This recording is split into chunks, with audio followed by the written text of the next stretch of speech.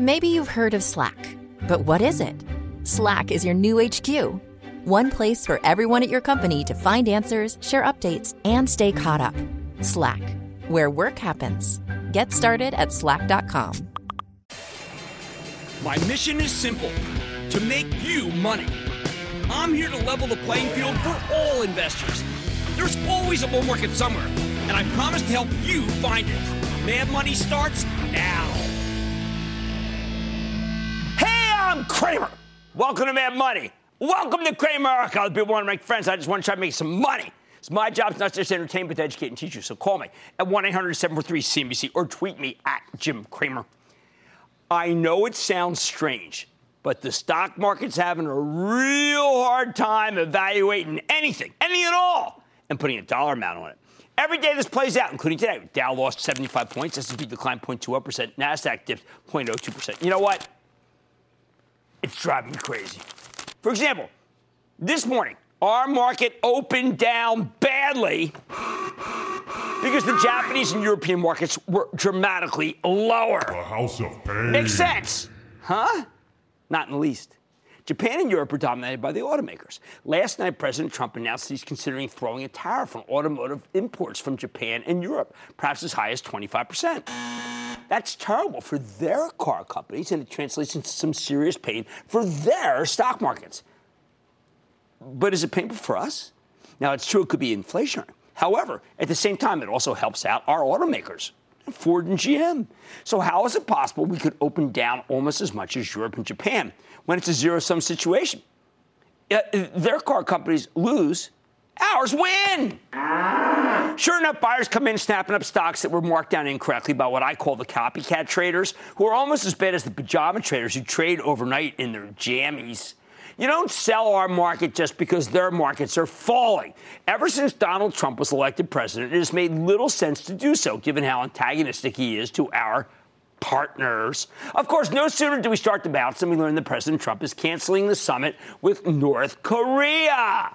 Not long ago, many of us were talking about the prospect of the president winning the Nobel Peace Prize for these talks. Now he's back to being confrontational. Suddenly, the whole market gets hit. Maybe based on worries that a nuclear war just got a tiny bit more likely. So the Dow swiftly loses more than 250 points. Once again, though, the sellers come to their senses, perhaps recognizing that, unlike Billy in The Predator, we're not all going to die. People take advantage of the weakness to do some buying, and we end up bouncing off the lows and almost going back to even. How does all this play out on individual stocks, you say, or might ask? Okay, the other day we had Micron, not the guy from France, the stock, Micron CEO Sanjay Mehrotra on the show right here in person. And he told one of the best stories I've heard in ages, and I've been doing this show for ages. He plans to buy back 15% of the company because he's convinced that Micron stock is incredibly undervalued. I get it. The stock sells for a little more than 5 times earnings. It's a buy. And ever since Micron told us about this buyback earlier in the week, after pre-announcing sharply higher than expected numbers, the stock has been on a roll. That is until this morning when Micron starts going down from the get-go. It got hit on the auto tariffs, then it bounced, then it got murdered by the Korean breakdown for taking off, and then ultimately closing up 2.5%. Talking about a roller coaster. Buy. Micron's valued correctly, then incorrectly, then correctly, then incorrectly, then correctly again, all in the span of a couple hours. You cannot make this stuff up. The only thing that makes sense about it is that there's an emotional component to trading that makes it hard for people to think straight. Even up here, let me tell you something. Micron remains a buy. Now, we see this stuff play out in different ways in different days, and it always astounds me. So let's take last Thursday. Thursday night, Nordstrom, the department store chain, reported a not-so-hot number. Let's call it like it is. I expected the stock to be down maybe $3 because it had run a bit into the quarter. Now, after reading the release and listening to the conference call, I really said, okay, so maybe it goes to 47 before bouncing a bit. Well, you know what? I mean, no. Instead, it promptly falls from 51 to 45. 45. as if Nordstrom would never come back. Great balance sheet, historically good merchants, and that's what happens. At that price, the Nordstrom family can swoop in, steal a stock at $50, which is what they wanted to pay not that long ago before a special committee said it wouldn't be fair. It was nuts. It was just nuts. Made worse by the fact that when you get a dramatic decline in a stock right from the get-go, it almost always closes at the absolute low of the day because brokers work large institutional orders and try to get a good average price for their sellers. The best way to ensure that you get a good average price is work the order all day and then sell that last part down hard so the stock closes at its low, which is therefore automatically worse than what the customer got on the blended sell order price. It's kind of brilliant, isn't it? Watch it. Watch this. It happens all the time. Now, Nordstrom stock has regained nearly 4 of those points. It just fell for the wrong reasons. I bet it erases the whole decline soon. What a colossal buying opportunity for those who can resist the panic. The problem is, almost no one can. It's just such an emotional and silly market. Now, look, the same thing happened with Kohl's. Remember we visited Kohl's recently?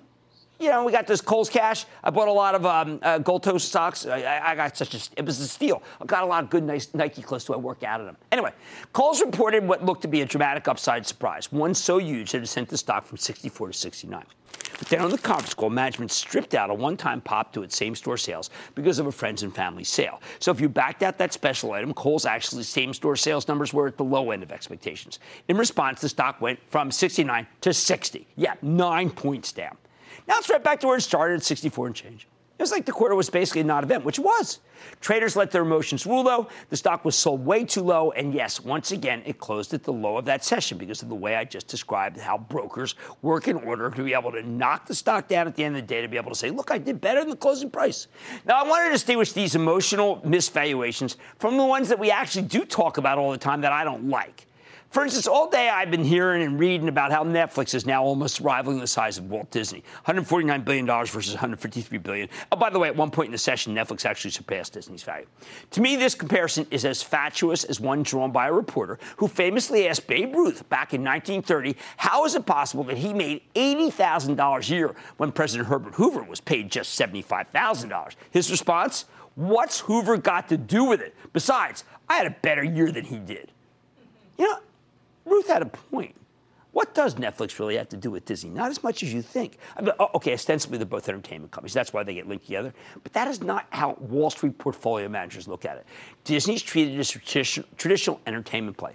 Netflix is treated in another whole class of its own, the highest growth cohort. Okay? And it happens to be in the entertainment business, but it's in the highest growth cohort. The thing is, it's not in the media category. It's just something totally different. Wholly different from another company that makes movies. So I want you to think of it like this. Think of Netflix as one of those stocks like Amazon that can only be valued on its future prospects because the growth is so stunning. Now, if the growth runs out or slows down, believe me, that valuation will be crushed far, far more heavily than Disney could ever go down.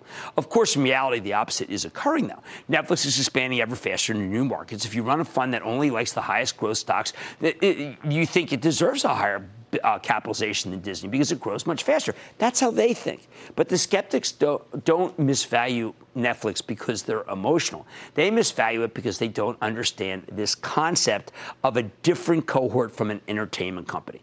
It's a separate group, people. It's a separate sector. Highest growth company. Here's the bottom line.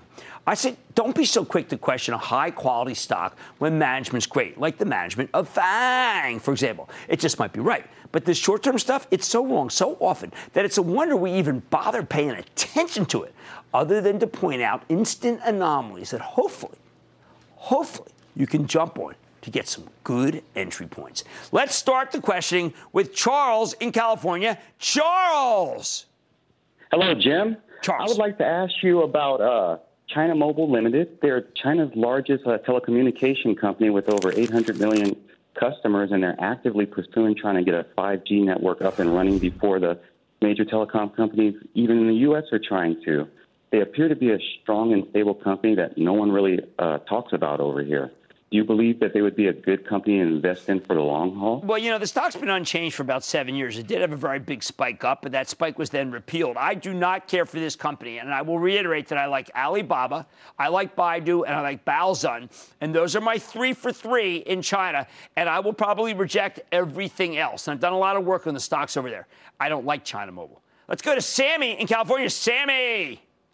Hi, Jim. With the line's meteoric rise in the past 12 months, how do you think the expiration of key patents that have previously insulated them from their competitors will impact its growth prospects going forward? Look, they just had a gigantic analyst meeting, and everybody loved it. And this question was addressed and answered repeatedly, and the buyers came away and took the stock up even further because it looks like that the business is a little more unassailable than you just made it out to be. But I like being critical. That was good to be critical. Let's go to Mary Beth in Ohio. Mary Beth.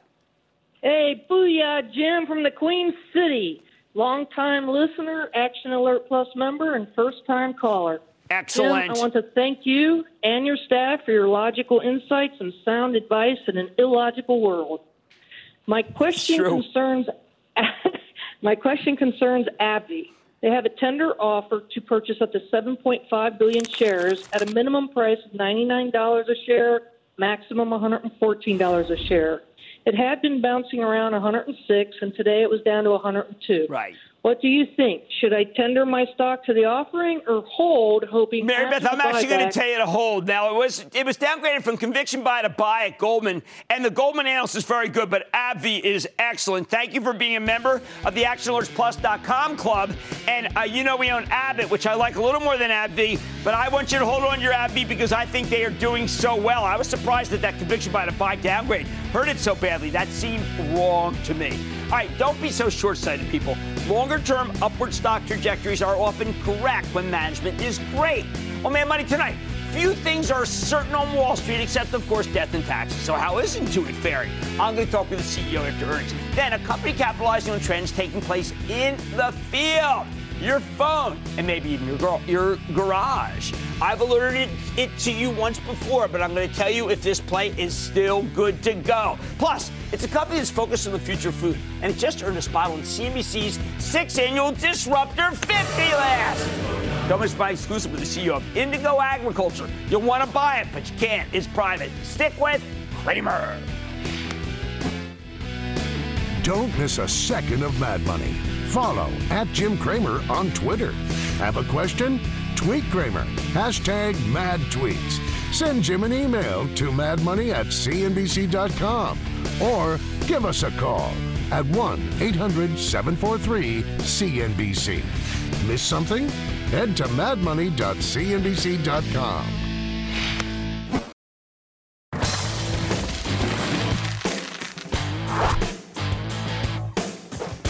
You gotta like a stock that steadily works its way higher year after year after year without making much fuss. Take Intuit, INTU, the parent company of TurboTax and QuickBooks and Mint, the latter being a personal finance app. This kind of software for bookkeeping and filing your taxes has been growing steadily for ages as part of the digitization of everything. No wonder the company keeps reporting strong results and its stock just keeps climbing. 5 years ago, Intuit was trading at $60. Now it's at $197. It's up over 25% year to date, on top of nearly 40% in 2017. Not bad for a virtual accountant.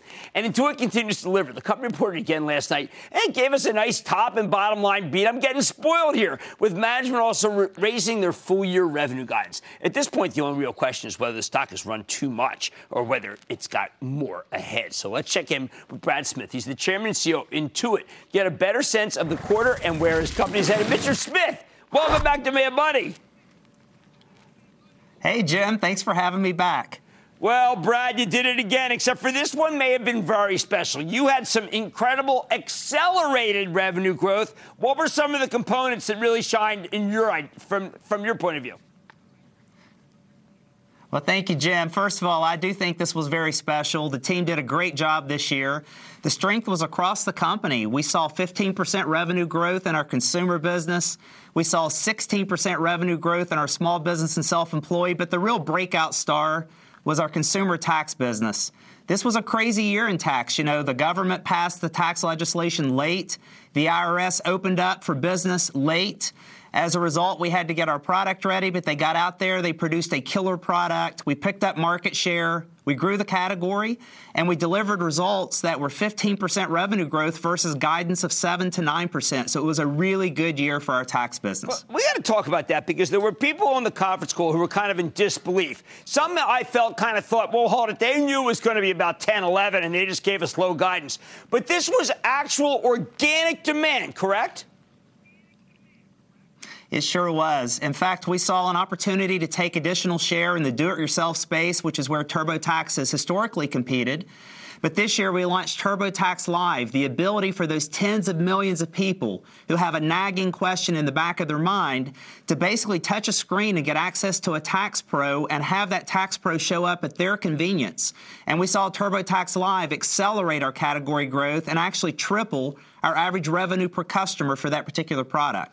Now, there was a skein of thought which said, well, you know what, next year it's going to be easier. People are going to be doing some standard deductions.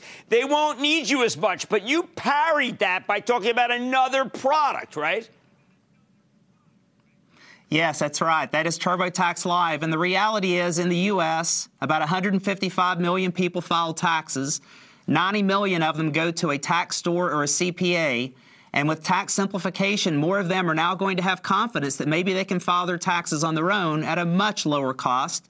And now that we introduced TurboTax Live, they don't have to be worried about being alone. They can touch a screen, have a CPA come right into the software and help them through the tax return. So we think this is going to be a huge catalyst for the category and for our company.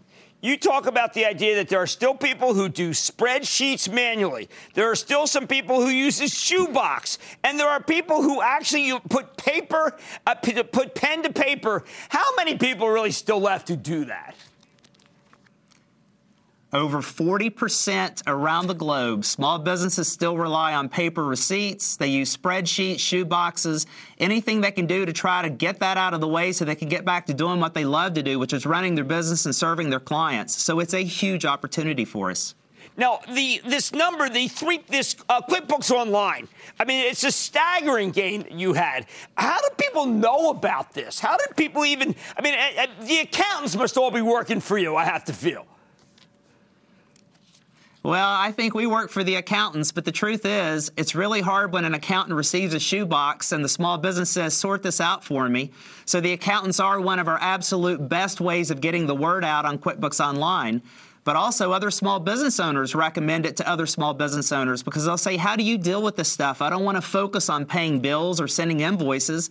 I simply want to build this product or deliver this service. So the way people learn about this product is word of mouth from other small businesses, from accountants, or they go online and do a Google search and they find our product at the top of the category. Well, I can tell you as a customer, even I can figure it out, which says something, because this isn't easy to do. Brad Smith is president and CEO of Intuit. Congratulations, sir, on a great quarter. Thank you, Jim. This stock goes higher. Brad Smith knows what he's doing. Mad Money's back in for the break. Coming up, the next frontier of innovation is happening down on the farm. Is indigo agriculture the link in the food chain that farmers need to succeed? It's the only way to fundamentally change the economics for the farmer. Cramer is hungry to find out when Mad Money returns.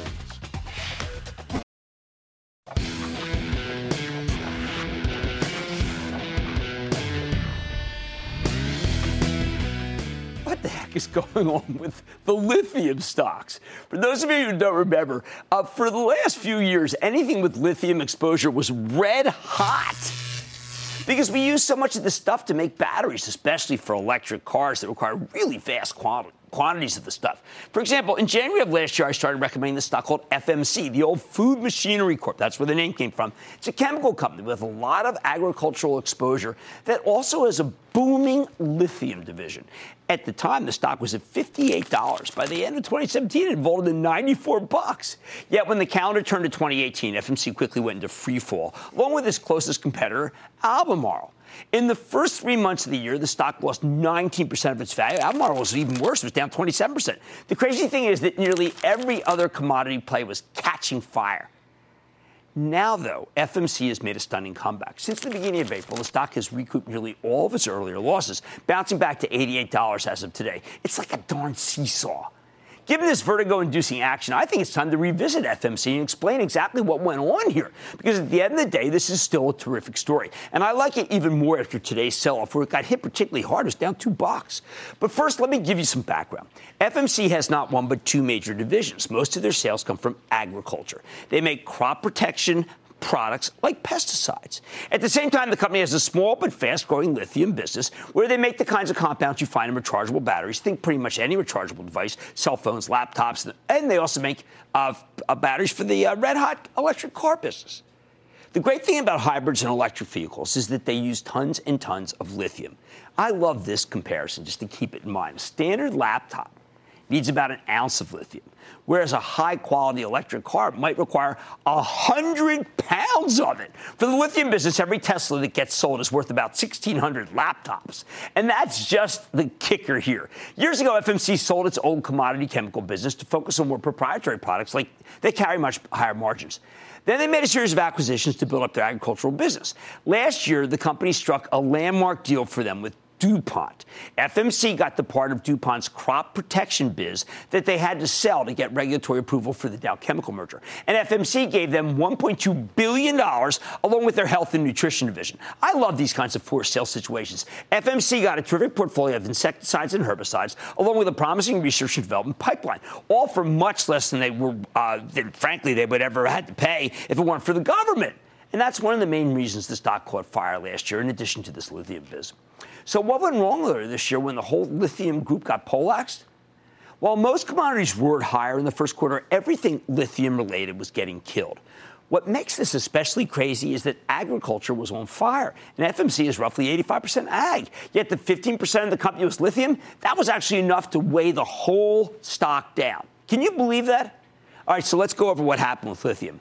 There's an outfit called Sociedad Química. That's Q-U-I-M-I-C-A, Química. That's a Chilean miner that's the world's largest source of raw lithium. It struck a deal with its primary regulator in January, and that deal requires them to expand production.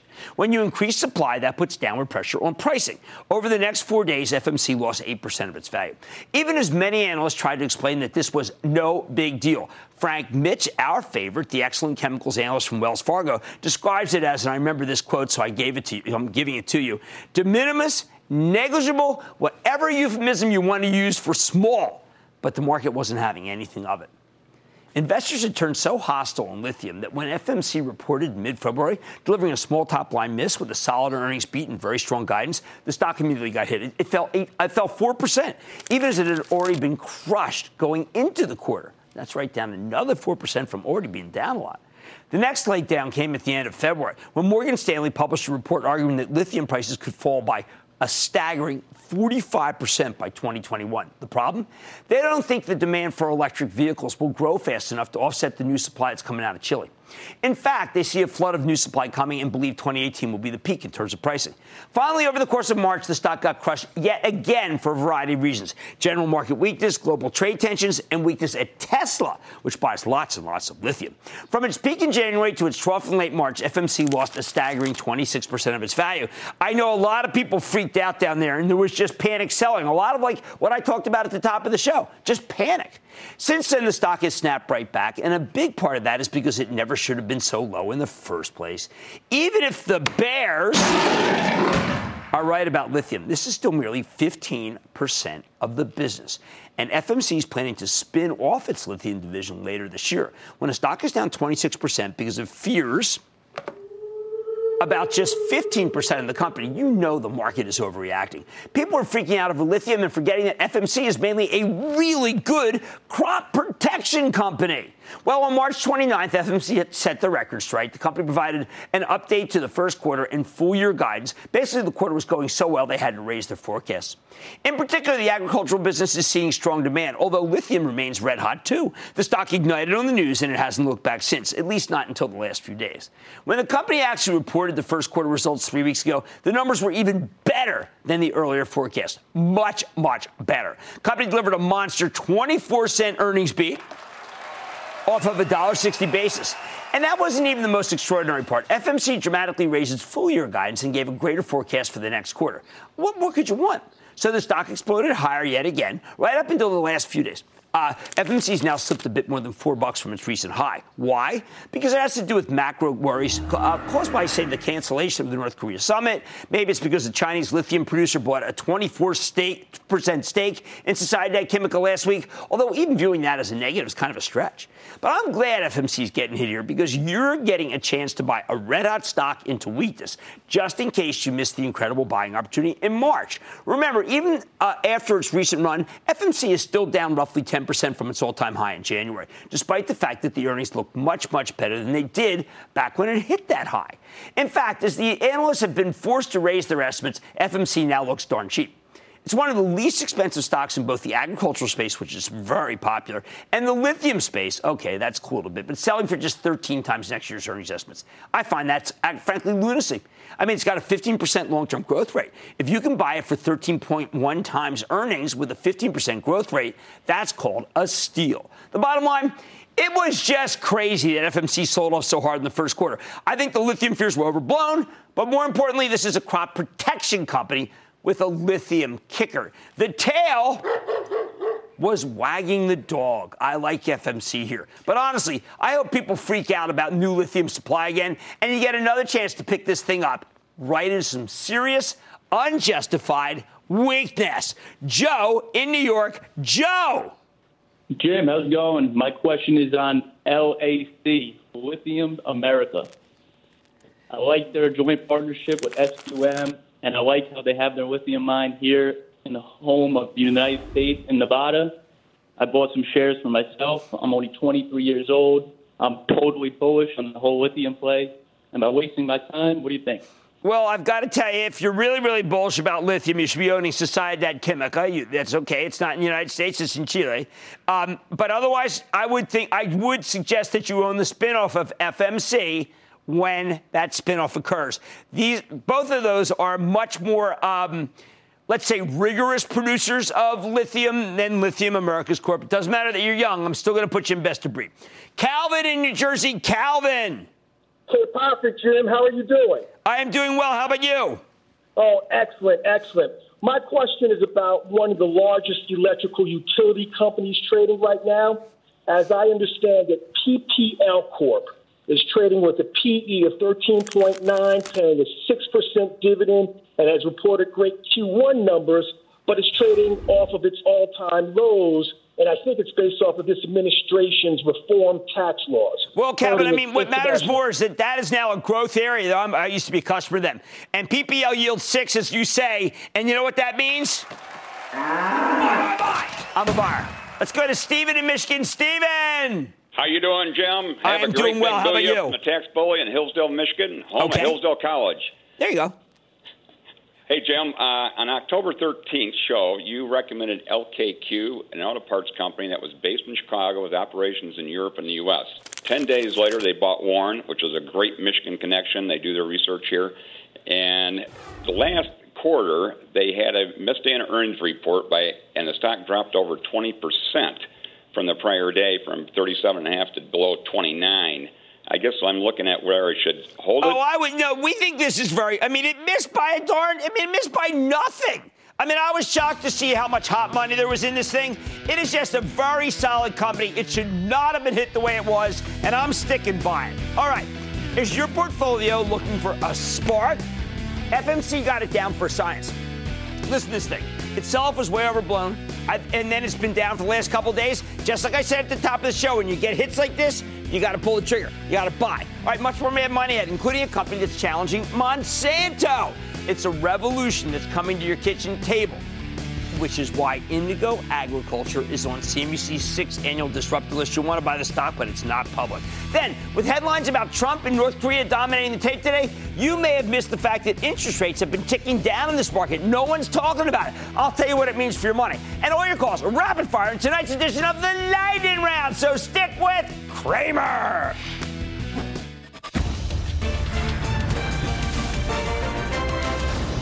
Tomorrow, kick off the trading day with Squawk on the Street. Live from Post 9 at the NYSE. You got to see Quiet Place this weekend. I'm buying tickets. I'm not going to see the Quiet Place. That's because it's Viacom. He won't go because it's Paramount. No, because it's scary. I don't want to go. I thought it was just because you don't like Paramount. It all starts at 9 a.m. Eastern. To better feed the world, farmers are embracing an appetite for innovation. With technology to harness nature and an ambition to help growers, will the future of food be written in indigo? This week, CNBC rolled out its 6th annual Disruptor 50 list of innovative private companies that are transforming their respective industries. Some of our best investment ideas are alumni of this prestigious list. You know we've been recommending Spotify and Dropbox. Tonight, I want to tell you about number 18 on this year's list, and I'm pretty excited about it. It's called Indigo Agriculture. While there are a bunch of publicly traded companies that have been transforming the business of farming by genetically modifying seeds, Indigo takes a different approach. The company focuses on the microbes that have evolved alongside plants for millions of years. At the moment, Indigo is focused on corn, wheat, soybeans, rice, and cotton. Their microbe-based seed treatments can make crops that are more resistant to drought or that require less fertilizer. It's an intriguing approach to agricultural technology. So let's take a closer look with David Perry, the CEO of Indigo Agriculture. Learn more about what his company is doing and what it means for the industry. Mr. Perry, welcome to Mad Money. Good to see you, sir. Thank you for coming on. Here you go. Thank you. Okay, so I think there'll be people who say, well, wait a second. I mean, these big seed companies, they've been modifying genetics for a long time, and what has this guy got? But it's actually quite a different approach, isn't it? It's completely different, Jim. Okay. Modern agriculture is really built on technologies that were created decades ago. Synthetic fertilizer, synthetic chemicals, GMOs, and plant breeding. We're taking an entirely new approach. I think it's an opportunity to see a revolution in agriculture using naturally discovered microbes to improve yields of plants and also to protect them against pests and insects so we can reduce the amount of fertilizer used and the amount of agricultural chemicals used. Now, the goal is not necessarily to double the yield, but you're making these very nice gains that are obviously, for a farmer, something that yields a great profit for them. Yeah, we're seeing 10 to 15% yield gains, and we're only a 4-year-old company. This is going to get better and better.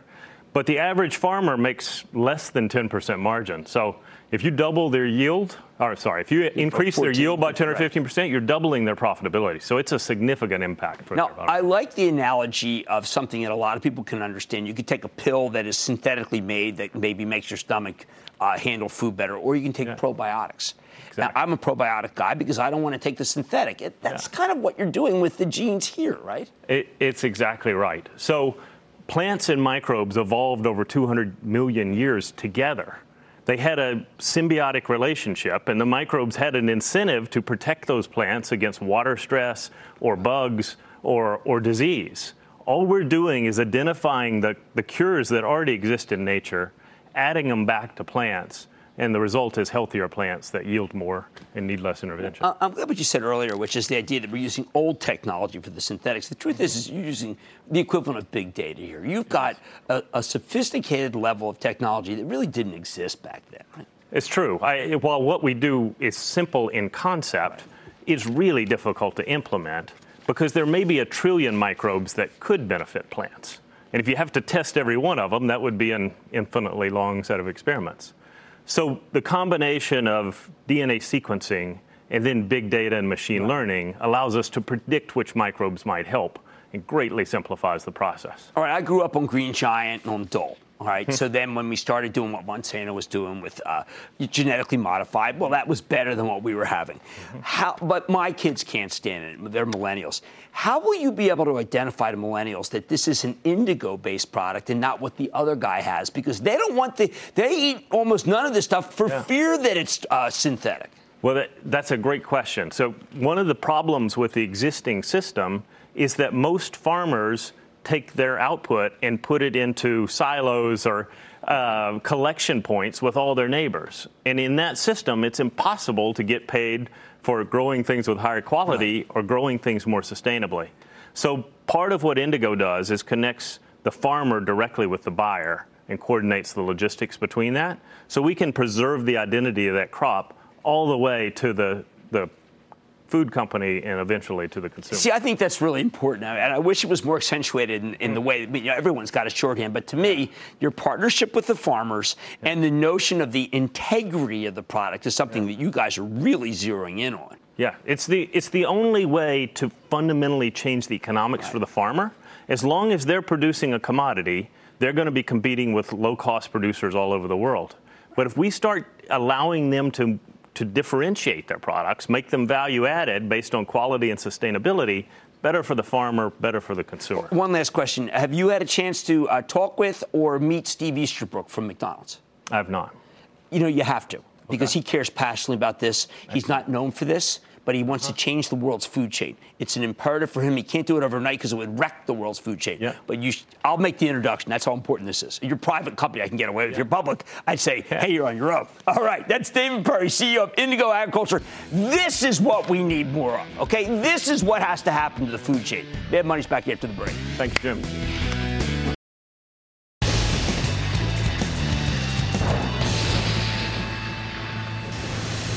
It is time. It's time for the lightning round.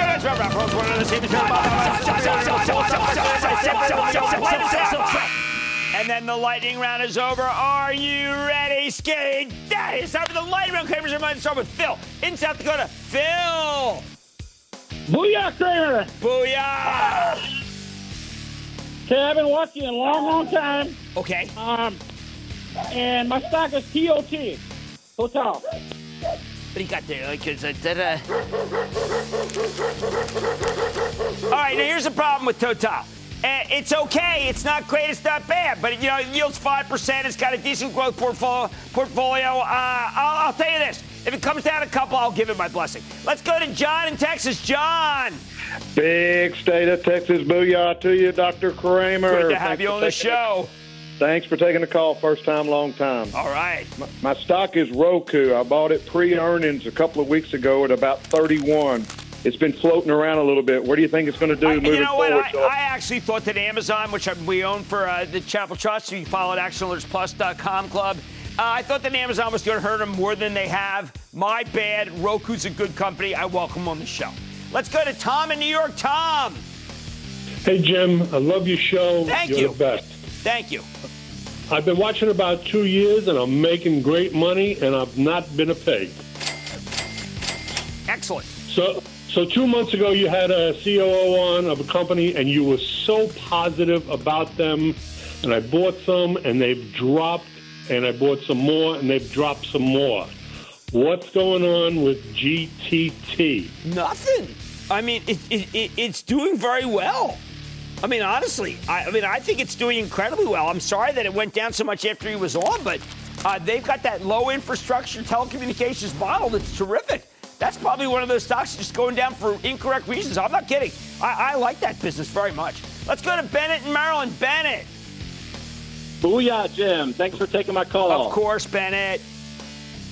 Want to get your thoughts on Caesars Entertainment, CZR. I was surprised to see it. JP Morgan recommended that stock, and they've got the best analysts in the group. I've always felt the balance sheet was bad, but maybe they got some optionality.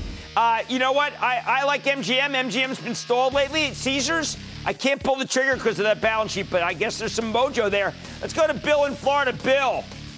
Hey, Jim. Yes, this is Bill. Okay. Listen, Red Robin, RRGB, reported their earnings yesterday, and according to the street, they missed their numbers. The stock dropped down to over 10 points. What's your position on Red Robin? I didn't like the conference call at all. I mean, I didn't like the fact that, like, in the second paragraph of the whole darn thing, the CEO said we had kind of a mixed bag. Mixed bag, for heaven's sake. I got stocks that have, great numbers. I don't want to own a stock that's a mixed bag. Let's go to Brian in New Jersey. Brian. Hi, Jim. Really great to talk to you. Oh, good to have you on the show.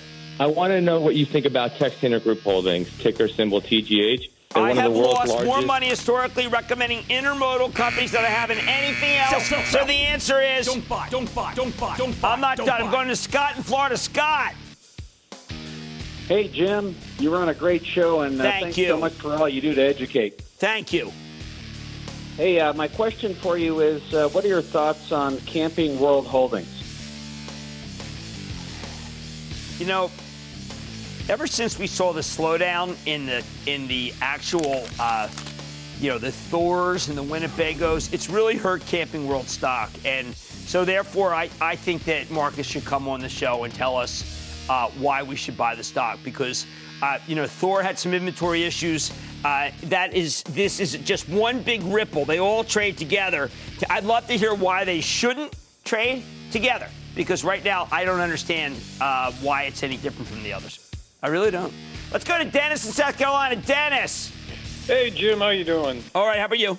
Not too bad. This is Dennis from the wonderful state of South Carolina. Beautiful state. Where a relationship with God and Jesus is more valuable than money. There you go. I would like Good to get your information on CVR refining.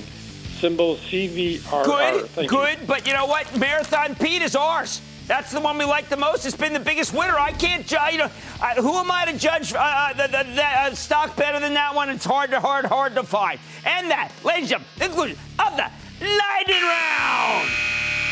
The Lightning Round is sponsored by TD Ameritrade.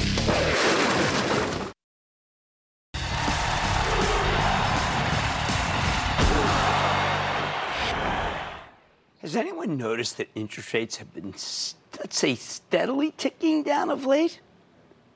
After all of the hand-wringing about how rising rates were going to crush the stock market, you'd think there would be some similar commentary about how lower rates are good news for stocks. I mean, the yield on the 10-year is back below 3%, the level where everybody panicked. I think it may even go to as low as 2.75. Why are rates falling? Yesterday, we got the Fed minutes from the May meeting, and the esteemed body agreed that inflation may be transitory and not embedded. If inflation is temporary, people, there's much less need for the Fed to tighten aggressively. So let's go through the reasons why this is. First, President Trump, for example, grabs headlines, right? Talking about a national defense law as a way to restrict auto imports last night and this morning. They're often subsidized, I have to admit, and those do hurt the profits of U.S. automakers and therefore hurt the U.S. automakers' ability to be able to hire. I found his logic spurious, but I understand it because we're now seeing cars come down in price thanks to a surge in first quarter imports. While that may be bad for GM and Ford, the glut has turned very deflationary. That's a nice check on runaway inflation. Second, the Saudis and the Russians are talking right now about scrapping the caps on oil production that they had put into place last year to stabilize crude. Those caps, plus a decline in drilling by several key oil-producing nations, have caused the price of oil to soar. The prospect of oil rolling over because the Saudis and Russians boost production is also incredibly deflationary. That, too, should send the yields lower. Remember, plastic, one of the key escalating raw components for all consumer packaged goods companies, is priced off of oil. So it would go down, too, helping the margins of the producers, but also bringing down prices for you. What else would explain the bond rally? The World Trade Organization's dispute settlement board could soon rule against the U.S. when it comes to the duties our government slapped on Canadian lumber. 2 months ago, the Canadians got approval for 2 different panels to look into the tariffs that caused our lumber prices to skyrocket more than 30%, record levels. The last few days, to me, it felt very peakish, meaning that lumber's had a parabolic spike of unsustainable proportions, and I think it's about to be repealed. Watch the stock of Weyerhaeuser, WY, as its trajectory will tell the tale.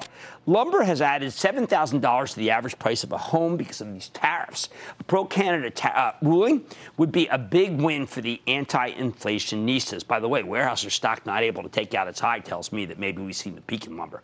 We keep hearing about escalating freight costs, right? But a lot of that has to do with the railroads not being ready for the spike in demand. If you consider that Union Pacific just pulled 650 locomotives out of storage and CSX is ramping up for more traffic, you could see a peak in transportation costs, too, and no one's talking about that. Now, it's not like the truckers are sitting still either. They are struggling to find drivers. It's a major bottleneck. But if they pay bonuses like Union Pacific is doing to find workers, to $10,000 to $25,000 a pop, the shortage will be alleviated and freight costs will come down. Immigration would help, too, but this isn't exactly an immigration-friendly administration. How about the aluminum and steel tariffs, the big reasons for escalating can prices? Now, we're not going to see a decline anytime soon here, particularly with the latter, because we don't even make enough aluminum in this country. That part of the tariff was really ill-considered. But when we have to import most of aluminum anyway, I mean, it's basically just a tax. But steel giant Nucor is taking advantage of the higher prices by building new plants and running its factories in overdrive. Steel could peak if the exporters to this country keep shipping here despite the tariffs. You know why they might? Because their cost of capital is often incredibly low thanks to state subsidies, hence why we have to have the tariffs. Hasn't happened yet, though. Still, let's not forget that what comes up can also come down. Many industries are just beginning to train unemployed workers in order to try to keep their labor costs in line. Because of mandated minimum wages and the scarcity of all sorts of workers with key skill sets, it is a real issue. But it's not so real as to keep driving up interest rates from here. So don't stop fretting about inflation. I like you to be skeptical. But understand, barring endless tariffs by the president, our current bout of inflation is far from permanent. Oh, and the decline in rates is hugely positive for the stock market, something we sometimes forget on a down day like today. Stick with Cramer.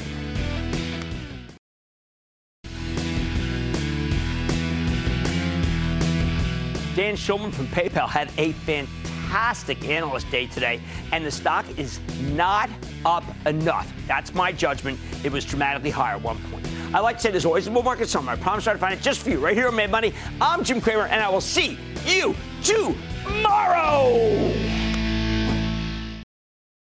CNBC's Workforce Executive Council is a premier group of C-suite human resources executives from leading companies across the country. It offers a members-only portal and chat, plus exclusive industry content, with access to breaking news calls and digital networking experiences. The network and resources HR leaders need now. Apply to the Workforce Executive Council at cnbccouncils.com/WEC.